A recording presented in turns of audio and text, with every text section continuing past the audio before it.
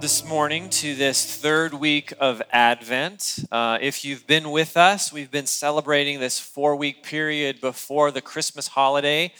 Advent means coming or arrival, and it's a time for the church to meditate, to think through, to anticipate both the coming of Christ in Bethlehem, an event that has taken place in history, and reflect on the coming again of Christ in the future, our hope. We've been breaking the story of Advent through the scripture into different chapters. We talked about the fallen warrior, the one that was going to crush the head of the snake and defeat death, but even in his conquering of our enemy was going to be killed by it. And we talked about that 2 weeks ago. And last week we talked about the trustworthy prophet, the one who's going to come and bring wisdom. And by following his wisdom, we can learn to live lives that are both honoring to God and fulfilling to us. This week, chapter 3 in our Advent story, we're calling The Conquering King. We're going to be in Psalm 2 this morning. If you have a Bible, go ahead and turn there. If you don't, the Bible's in the pew in front of you. Psalm 2 is on page 472 in that Bible. But before we get there, I want to talk a little bit about kings. Thomas Jefferson, one of our favorite founding fathers, said, "I was much an enemy to monarchies before I came to Europe. I am 10,000 times more so since I have seen what they are. There is scarcely an evil known in these countries which may not be traced to their king as its source." Thomas Jefferson did not like kings, and he was part of this rebel movement in the colonies of Britain to establish a new kind of government. And if you know your American history, we are the benefactors of one of the first constitutional republics in the world, where we do not have a monarchy ruling over us. We have a representative government, and Jefferson was one of the key authors of that framework. And so as Americans, we say, yeah, we don't like kings. We are self-represented.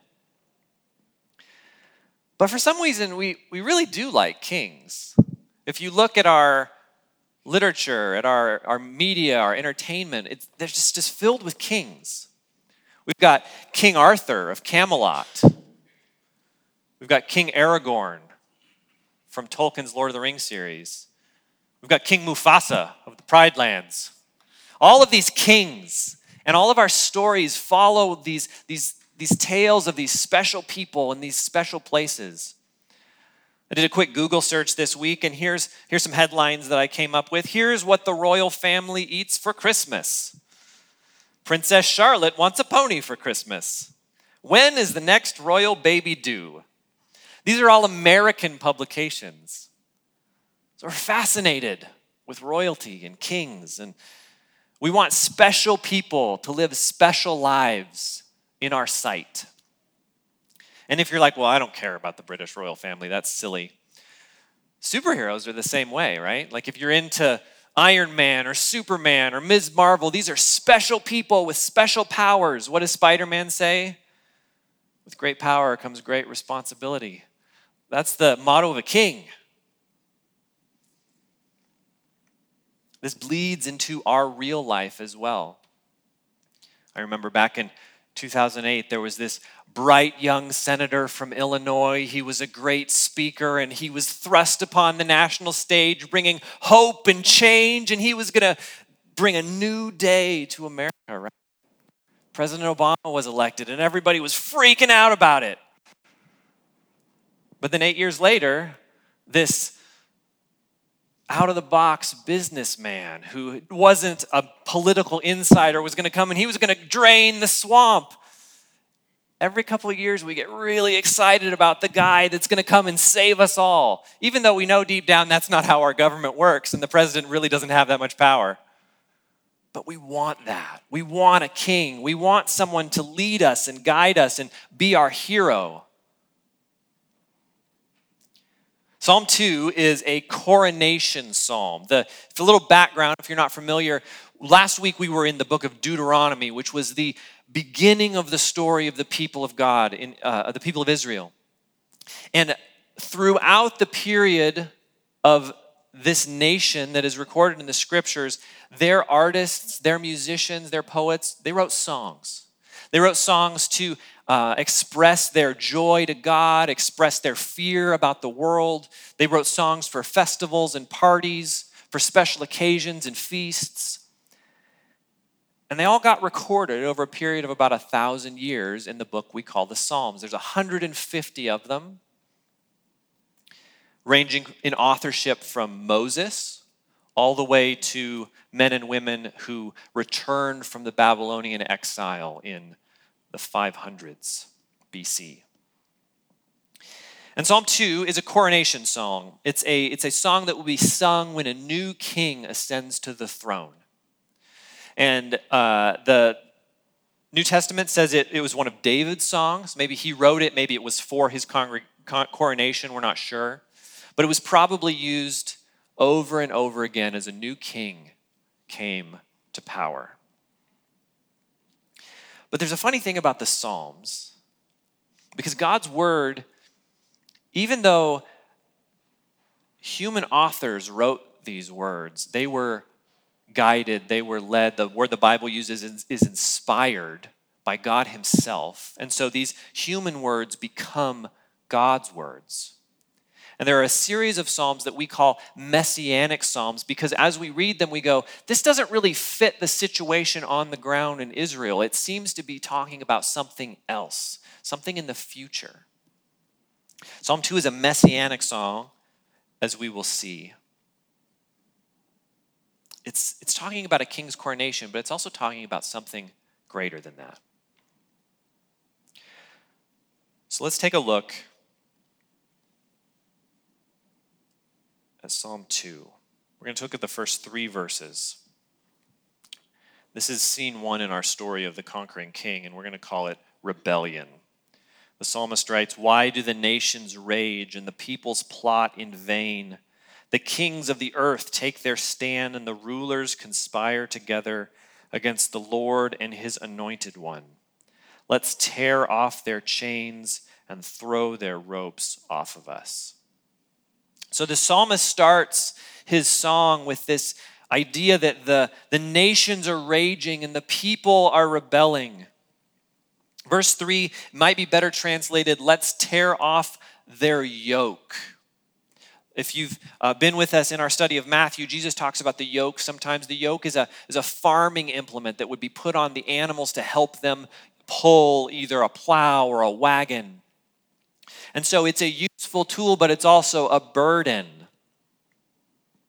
Over the centuries, the rabbis would have called God's law a yoke. Remember, we talked last week about the wisdom that God brings. He says, live your life like this. This is how I want you to worship me. This is how I want you to share my love with your neighbors. This is how I want you to behave yourselves. And the nations and the people they say, no, we don't want that. We don't want your yoke. We don't want to be told what to do. And we think this about ourselves. We think we want freedom. We want to be removed from bondage and rules and regulations and someone telling us how to live our lives. That's bondage. But the reality is we need that yoke. We need some kind of framework or everything just goes haywire. The classic example of this is the kite on the string, right? The kite is taut on the string against in the power of the wind, and the kite is fighting against the string, and maybe the kite thinks, if only I was free from this string, I could really fly. But if you cut the string, what happens to the kite? It just falls to the ground. It needs the string in order to be fruitful. But the nations, the kings, they say, no, I don't want that. I don't want your law. I don't want your rule. And they conspire together to throw off the yoke. And we see this today. We can look around the world and see this all over the place. The kings, the rulers of the world are living lives and making decisions that are completely outside the scope of how God would have us live. The men that we have given power to don't submit to the rule of Yahweh. The nation of Myanmar right now, the government is engaging in a systematic campaign to terrorize and drive out 1.3 million Rohingya Muslims from their homes. And they're raping and murdering and killing people because of fear and prejudice and racism. And this is the government doing that. The Maduro government in Venezuela is exploiting his people for the benefit of his own wealth and is currently creating one of the greatest refugee crises we've ever seen in this century. And this hits close to home as well. Our own country has been involved in a war in Afghanistan for 18 years. That's longer than some of you have been alive. During that time, 2,000 of our soldiers have been killed, 20,000 have been wounded, and 150,000 Afghans have been killed. Almost 40,000 of them are civilians. And it came out last week that 3 U.S. presidents and their administrations have lied to the American people about it for 18 years, about how successful it's going. Leaders of nations are overwhelmingly corrupt and in rebellion to the rule of God. But the psalmist doesn't stop there. He implicates the people too. Why do the nations rage and the people plot in vain? You and I, we are lumped in with our leaders in this. We are in rebellion to the king. Because while on one hand we want the king, on the other hand we don't want to be ruled. We want to tear off the yoke of the king because the king makes demands on our lives. He says, this is how I want you to treat your body. This is how I want you to treat your stuff. This is how I want you to treat other people. And we don't like it, and we want out. We're in rebellion to the king. Let's move on to scene 2, the coronation. Verse 4 says, the one enthroned in heaven laughs. The Lord ridicules them. Then he speaks to them in his anger and terrifies them in his wrath. I have installed my king on Zion, my holy mountain. So Yahweh says, I have set up a king. The God of the universe has anointed a king. And so in the context of the psalm, traditionally, this would have been the coronation ceremony of the king of Israel and the rubber stamp of God on that king. But as we realize that this is bigger than that,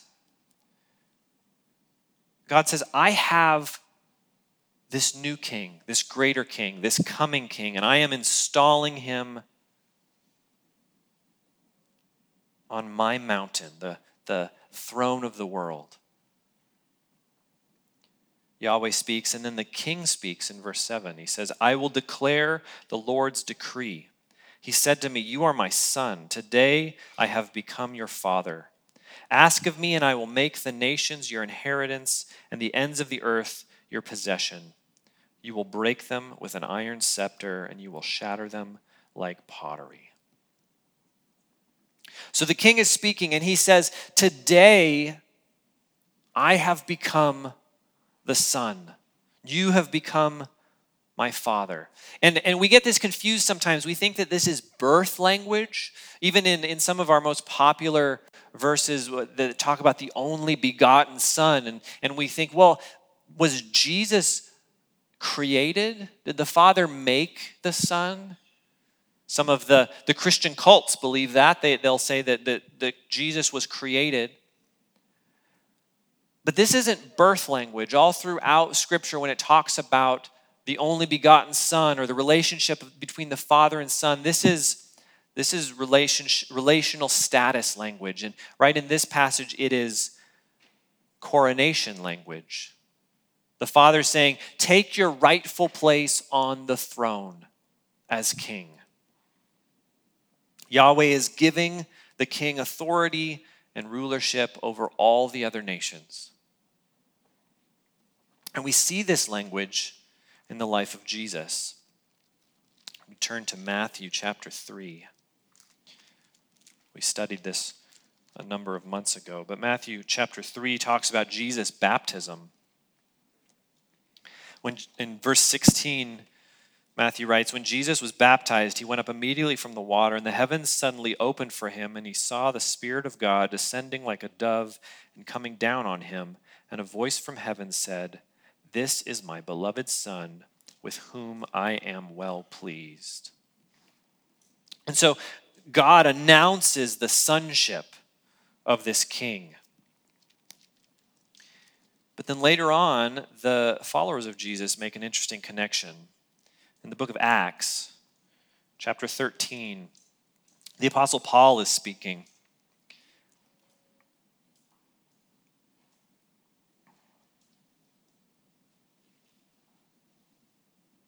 In verse 32 of chapter 13 of the book of Acts, Paul says, "And we proclaim to you the good news of the promise that was made to our ancestors. God has fulfilled this for us, their children, by raising up Jesus, as it is written in the second psalm, 'You are my son, today I have become your father.'" So what Paul says is looking back, he's reading Psalm 2 and he's saying, when Jesus rose from the dead, Psalm 2 was fulfilled. The coronation ceremony of King Jesus happened, Paul says, on the cross. And if you read the Gospels, when you get to the end, there's all of this language that seems kind of weird.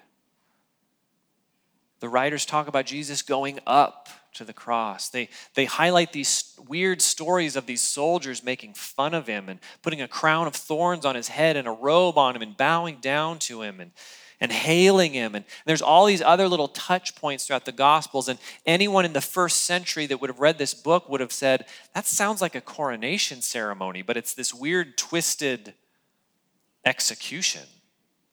Because the authors of Scripture are keying into this idea that when Jesus went to the cross, when Jesus died for our sin and rose from the dead, that was him ascending his throne and taking his seat as the ruler of the world.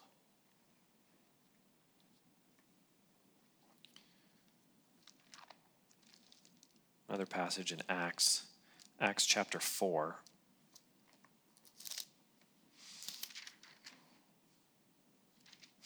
In Acts chapter 4, the apostles have been arrested because they've been telling everyone that Jesus is the king and the Savior. And they got released, and in Acts chapter 4, verse 23, Luke writes, "After they were released, they went to their own people and reported everything the chief priests and elders had said to them. And when they heard this, they raised their voices together to God and said, 'Master, you are the one who made the heaven, the earth, and the sea, and everything in them. You said through the Holy Spirit by the mouth of our father David, your servant, why did the Gentiles rage and the peoples plot futile things? The kings of the earth take their stand, and the rulers assemble together against the Lord and his Messiah. For in fact, in this city, both Herod and Pontius Pilate with the Gentiles and the people of Israel assembled together against your holy servant Jesus, whom you anointed to do whatever your hand and your will had predestined to take place. And now, Lord, consider their threats and grant that your servants may speak your word with all boldness while you stretch out your hand for healing and signs and wonders are performed through the name of your holy servant Jesus.'" So the apostles, they get arrested. They're being persecuted for their faith. And they get out of jail and they come together and they pray and they go, oh, this is like Psalm 2. The nations, the people, everyone is trying to throw off the yoke of the king, but we have come to realize that we are the king's people. We are the servants of the king. And this persecution that is coming upon us is because of him. I've been listening, if you're a fan of N.T. Wright, he's a New Testament scholar. He's got a new book out, and so he's been kind of hitting the podcast circuit. And so I've been catching different podcasts with him on it. And he's brought up this thing a couple times. If you're familiar with like the Da Vinci Code and just the idea that we have 4 gospels in the Bible, but there's all these other secret gospels. There's these books that the story goes that the church hid from everyone because of the church's agenda. At least that's how the Da Vinci Code says it happened. There's the Gospel of Thomas and the Gospel of Mary and the Gospel of Peter, and they tell the other story about the life of Christ. The truth of that is that the books that we have in our Bible come from the first century, within the time of the eyewitnesses of the events. The lost Gospels, the Gnostic Gospels, they were written about 100 years afterwards. So they're automatically not quite as credible. And if you read them, and you could read them, they're free, you can find them online, they're kind of weird. They don't have a whole lot of story about Jesus. They don't talk about his life. They don't talk about where he went and what he did. They just have a lot of sayings from Jesus. They're kind of like, I don't know, they kind of remind me of fortune cookies, just verse after verse after verse of wisdom sayings. But N.T. Wright, in this podcast I was listening to, he points out that during the 2nd century AD, there were groups of people that were reading these Gnostic Gospels and following their teachings. And this Jesus in these Gospels, they taught how to gain some kind of secret knowledge, how to get this private understanding of religion and faith. And if you were part of this group, you were part of this secret club. And it's a very different story than the Gospels we have in the Bible. Because in the 2nd century, the Roman government did not care if you were a follower of the Gnostic Jesus. They did not care if you thought that he had some secret knowledge for you. But if you're a follower of the Jesus of the Bible, you got thrown to the lions. You got cut into pieces. You got burnt at the stake. Why? Because the Jesus of the Gospels is making a political statement. He's saying, I am King of kings and Lord of lords. And that's an affront to Caesar. It's an affront to earthly kings. And that's what the apostles see in the book of Acts, is that they are now on the side of King Jesus, who has come to rule the world.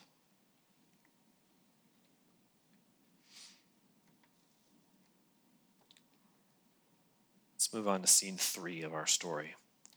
A warning and an invitation. Look at verse 10. So now, kings, be wise. Receive instruction, you judges of the earth.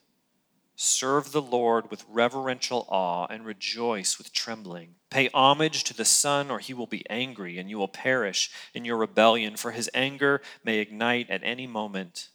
All who take refuge in him are happy. So the psalmist starts speaking again, and he has a warning. And we think that like warnings are aggressive, they're threatening, like I'm warning you. And I guess that could be the case, but in general, a warning is an expression of grace. It's an expression of mercy. For our last wedding anniversary, my wife and I stayed at Silver Mountain in the valley, and it was August, so there wasn't any snow.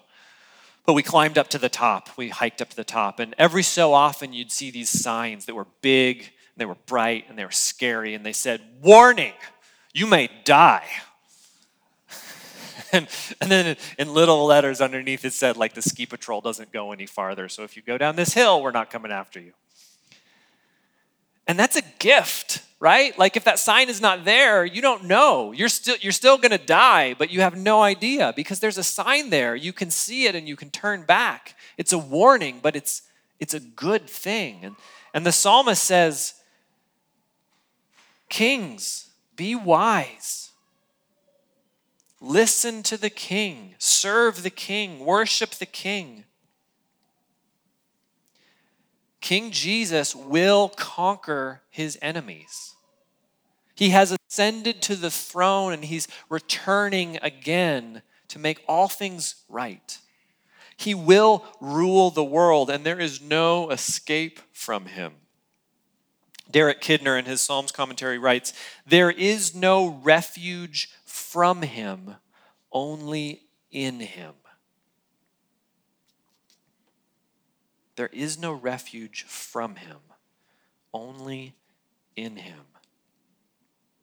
All who take refuge in him are happy.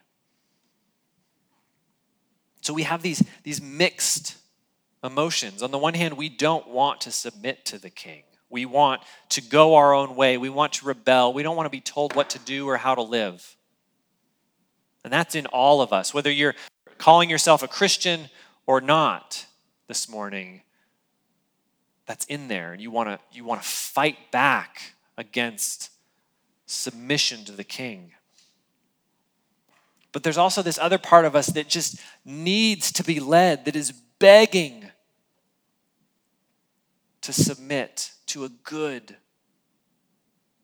ruler. And the psalmist warns, be on the king's side, take refuge in him, accept the gift of his leadership.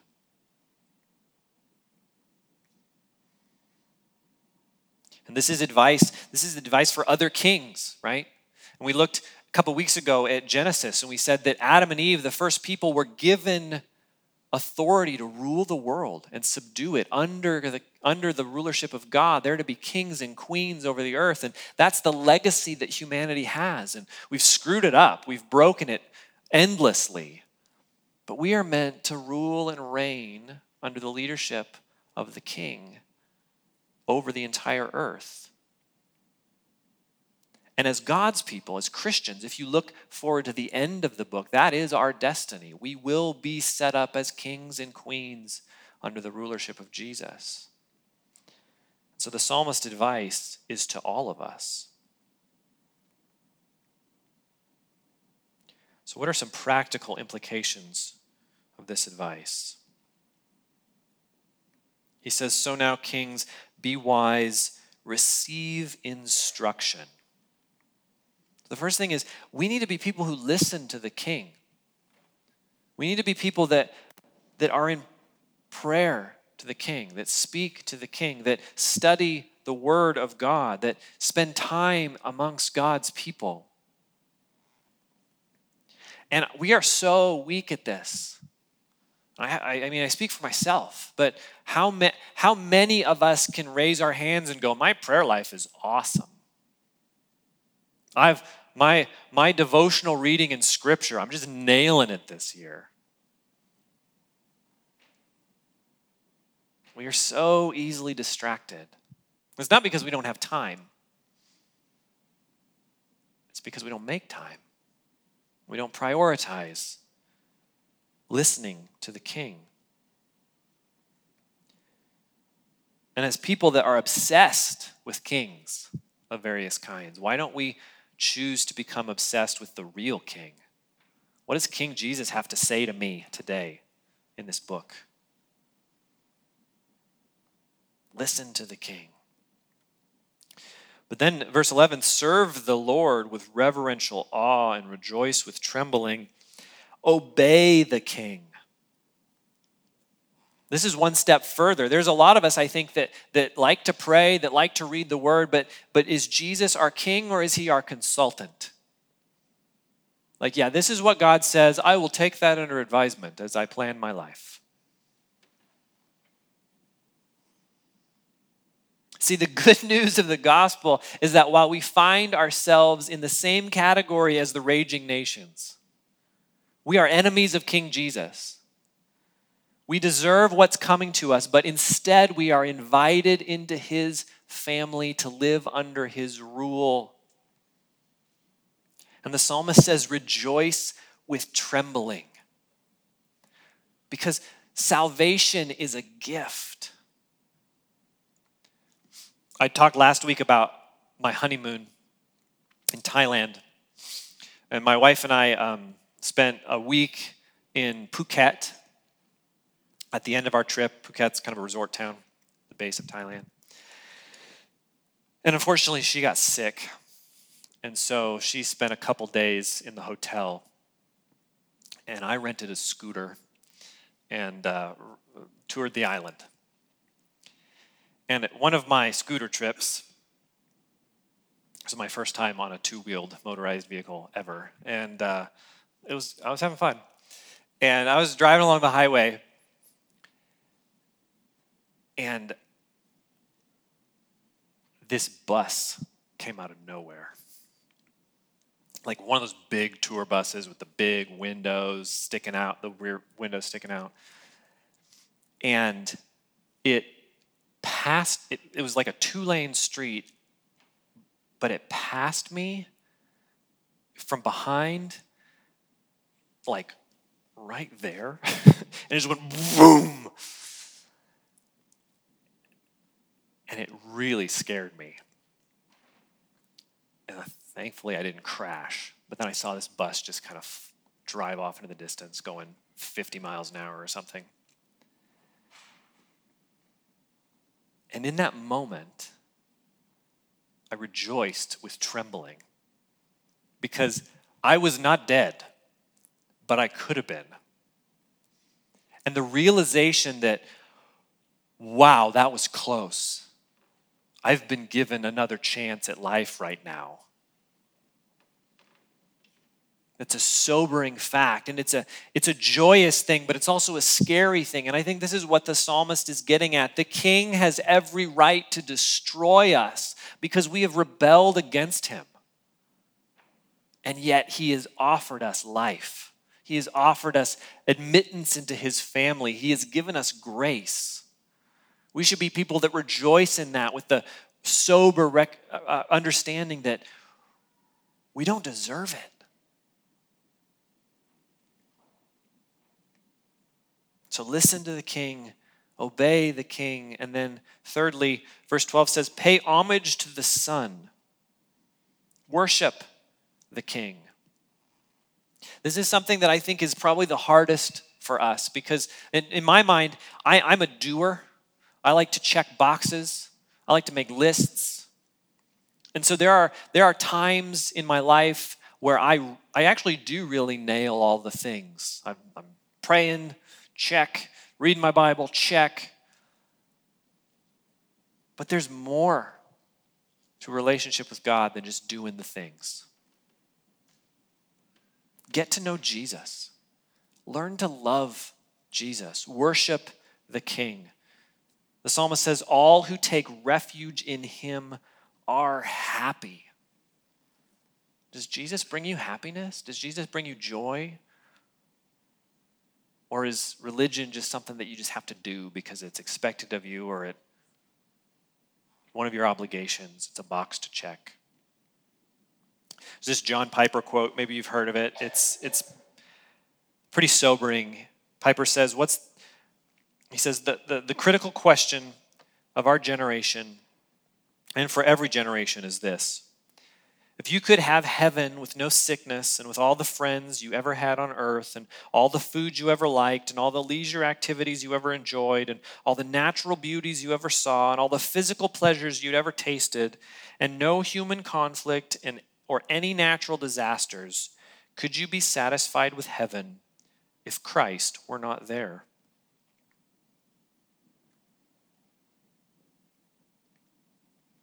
It's a good question. What's the greatest thing about being a Christian? The answer should be Jesus. Are we people that actually love Jesus? That actually have a relationship with Jesus? Or are we just people that benefit from church? Piper asks if all of the wonderful things that you are anticipating about life in the future are a part of that vision, except Jesus isn't there, do you miss him?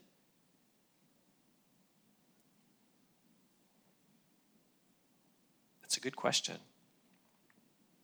We get so caught up in the things that Jesus will do for us. I need Jesus to fix my marriage. I need Jesus to fix my kids. I need Jesus to fix my finances. But it's bigger than that. More than any of those things, and Jesus might do those things. We shouldn't be afraid to ask Jesus for those things. But more than that, we get Jesus, the King.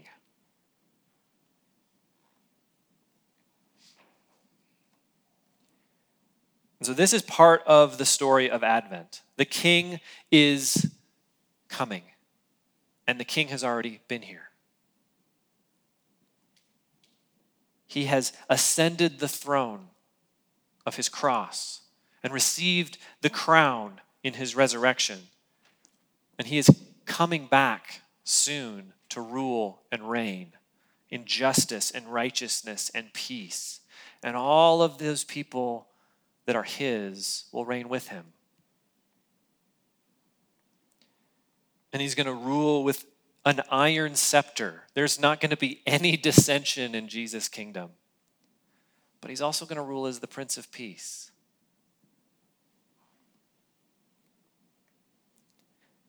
And as we think about the King, we have to ask ourselves the question, are we with the nations? Are we raging? Are we pushing back against his rule? Or are we taking refuge in him? There is no refuge from him, only in him. We'll take communion and we'll sing.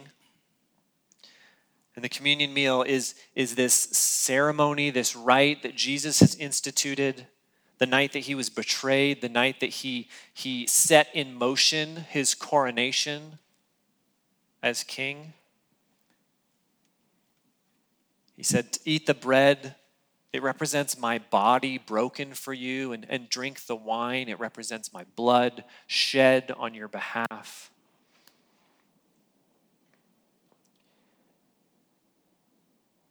In this ceremonial meal, we remember the acts of the King on our behalf. And whether you're fascinated with the kings of ancient literature, or whether you're fascinated with the kings of the Marvel Cinematic Universe, they're all special people that do special things that don't exist. Jesus is a special person that does special things for you. And it's real. He really did die on your place, in your place on the cross for your sins.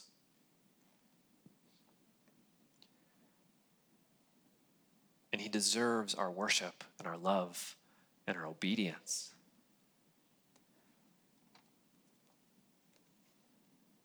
And he invites us into his family to rule and reign with him, not because we deserve it, but because he is good.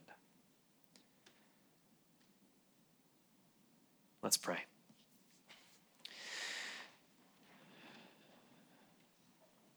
God, we want to be people that bow our knees to King Jesus. Help us to recognize your authority over our lives. God, help us to live lives that honor you. But God, more than that, help us to be people that see Jesus as our greatest treasure. God, the John Piper question hits me every time I read it. If everything was awesome and perfect and beautiful and wonderful, but you weren't there, would I even notice? God, help us to be people that need you more than we need anything else. Give us the strength to pursue you and the grace to get up when we fail.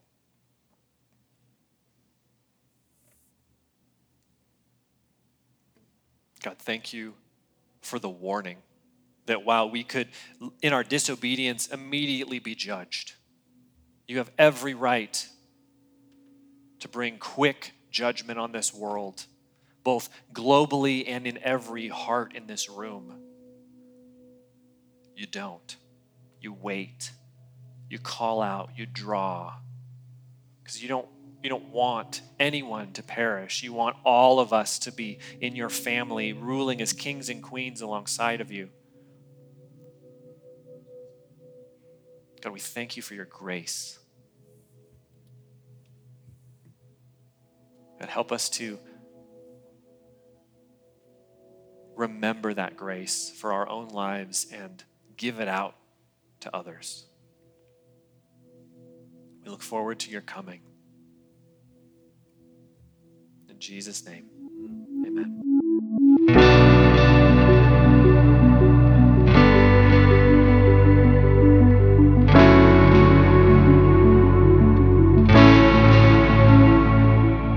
You've been listening to the Revelation Church Coeur d'Alene podcast.